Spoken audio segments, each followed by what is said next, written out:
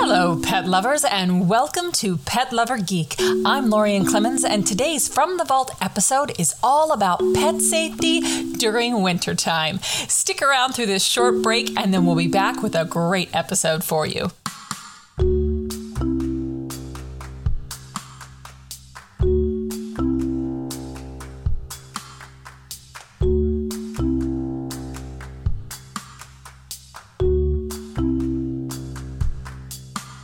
Dr. Flint, welcome. Thank you. I'm excited to be on the show. Thanks for having us. I'm excited too. And this is such an important topic. And there's actually no way in an hour we can cover every one of the dangers that are out there. But I want to focus for a little bit on seasonal toxins, because it seems like every single season has its own set of potential poisonous things that are out there for our kids to be harmed by. For example, we're still in the deep throes of winter in some parts of the country, like up here in the Pacific Northwest. And we just had a huge snow, and our cars are still needing things like antifreeze. And antifreeze is horribly dangerous. So tell us a little bit about that. Sure. Well, there are a couple of kinds of antifreeze that are out there on the market and that we'll deal with or hear about. The most dangerous kind is going to be, kind of the traditional antifreeze that has something called ethylene glycol in it. Those are the types that are usually going to be in cars, and they'll be in mixes with water, but it'll be the ethylene glycol types of antifreeze. There are some antifreezes that are out there that aren't going to be quite as poisonous. Those are usually going to be kind of the pet-safe antifreezes. Sometimes the marine and RV antifreezes will be similar in ingredients too. Those will usually have something else called propylene glycol in them and aren't going to be quite as dangerous, though large amounts, again, certainly could be an issue. It's the ethylene glycol traditional antifreeze that we really worry about, and very small ingestions can be a big issue for dogs and especially cats that get into it. What we worry about when pets get into antifreeze, or the traditional ethylene glycol types of antifreeze, is that it does have the potential very rapidly to cause a lot of damage to the kidneys. The small ingestions, it's liquid, it gets absorbed rapidly. Cats and dogs can go into kidney failure and can have very life-threatening signs if we don't catch them and treat them very promptly. Right. So if you do see your dog or your cat licking at a place where there might have been antifreeze, you get them to the vet immediately. I do usually recommend it. Yeah. It's always hard to really quantify how much they licked, especially because it's kind of a puddle situation. They just have their face there. We usually really can't say how much was ingested. We have really good tests for antifreeze. And so if there's a suspicion that a pet may have gotten into it, I think getting into the vet, getting some testing done, and getting that treatment started early is very, very important, especially with cats. Cats are exquisitely sensitive, and the antidote for antifreeze needs to be started very, very quickly for them. Also with dogs, they have a little bit more time, but cats, within hours, we need to be right on top of it. So, any exposure, I do usually recommend getting in and making sure that it's going to be safe, either that we can, test and make sure they didn't get into enough of it, or getting that treatment started right away. I've read something on the Poison Helpline's blog about vodka as an antidote. What is that all about? Yes, there are a couple of different ways that we'll treat antifreeze poisonings in dogs and cats. Traditionally, there's been a medication called fomepizole that we'll use. That one has been a little bit harder to find recently. It's kind of come off the market a little bit, and does tend to be very expensive as well. And so many pets end up getting treated with something like vodka or something like Everclear, the very, very strong alcohols. And basically, the reason that we use it is the way that the antifreeze, the ethylene glycol, gets metabolized by the body. It's actually not the ethylene glycol itself that damages the kidneys. It's some of the other metabolites, some of the other things that it breaks down into. And so we can actually use the alcohol, something like vodka or Everclear, another very hard alcohol, as a treatment to kind of change the way the body processes the ethylene glycol or the antifreeze, and makes it a safer situation for that pet. They get drunk. And it's one of those things that we talk talked about, like, you shouldn't have the alcohol laying around for the pets because it's not good for them at all. But in this case, it can actually save their life. It can. Again, definitely it's something that we need to do in a very controlled situation. With your vet. In the hospital, they need very specific amounts of it. We certainly make sure that, things are safe and we're not having any issues with the blood sugar or any other issues while they're getting it. So again, very controlled environment. It's not something that I would recommend doing at home, but it is kind of a cool thing that is on the shelf and shows that, one of those things that we usually try to avoid sometimes has a potential benefit for pets too. That's crazy. It's crazy how the body works. Now, let's also talk about ice melt, because we just had, as I mentioned, a huge dump of snow. Unfortunately, there's still a thick sheet of ice underneath because we had some melt. So, ice melt is one of those things that we actually just talked about. We're going to need some ice melt. And I said, oh, no, we can't use that because it's bad for the dogs. So talk about that. Sure. There are a few different kinds of ice melts that are out there on the market, too. Probably the ones that I try to avoid are the really true salt or sodium chloride types of melts. Those, if dogs ingest enough of it, can cause some pretty serious electrolyte issues, and certainly they can have things like some vomiting, and it can be very irritating, too. There are quite a few other kind of blends of different salts. Sometimes they'll have calcium, sometimes they'll have magnesium chloride in it that you'll see in other ice melts, and usually are going to be less concerning overall, though again I would try to overall keep it away from pets. Usually those small ingestions where they've kind of walked through some snow or walked over some ice that's been treated, like the paws, that usually isn't going to be anything dangerous. Sometimes dogs will have a little bit of mild vomiting or maybe a little diarrhea with that kind of situation, some drooling.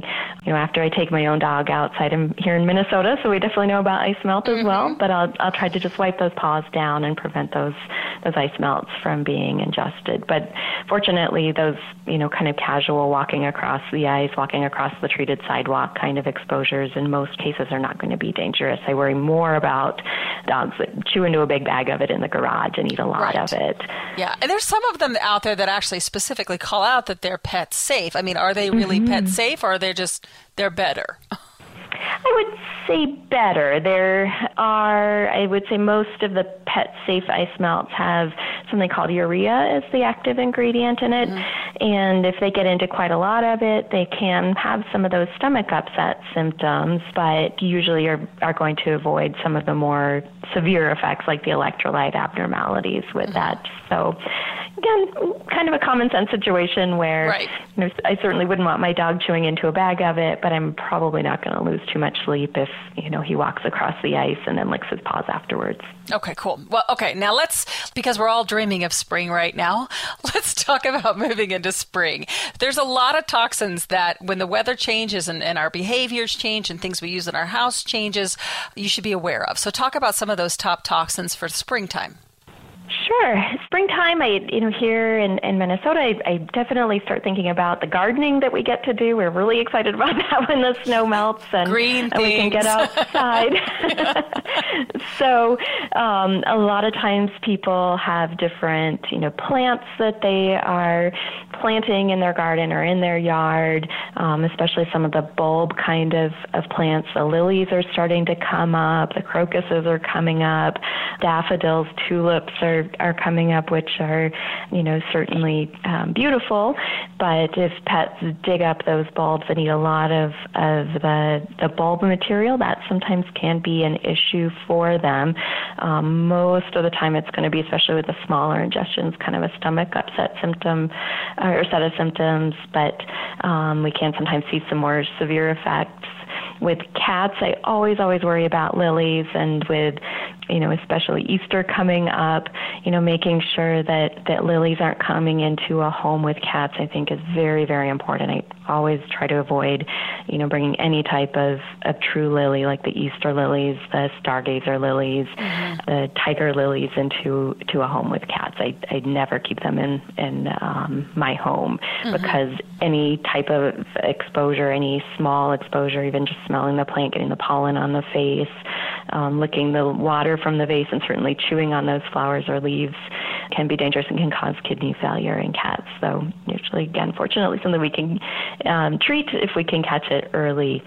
With springtime and all the gardening that's going on, we do, I think, get a lot of calls also about things that people are using in their yard. Fertilizers are very commonly being put out. Sometimes people are putting out different insecticides or other pesticides too, and so those would be some other things that we get calls about frequently. Right. So just be highly aware of where your dog is at all times and his behavior in the yard and all of that kind of stuff. Mm-hmm. What about, too, I know for us, spring cleaning, we try to do a big, it's finally warm enough to be able to go out and shake out everything and all this stuff. And I've become more and more aware as we have a very curious pup. He wants to sniff everything, lick everything. I've been more and more aware about the products that I'm using when I'm cleaning. What kinds of things should we, avoid, or at least make sure that the dog has no exposure to when we're doing a spring cleaning? Sure. I think with the cleaners, a lot of them can be pretty safe, especially if it's a situation where you're, just wiping down the counter, doing a little mop, and there's a little bit of, residue that the dog or a cat comes and licks. I'm usually not going to be too concerned about that.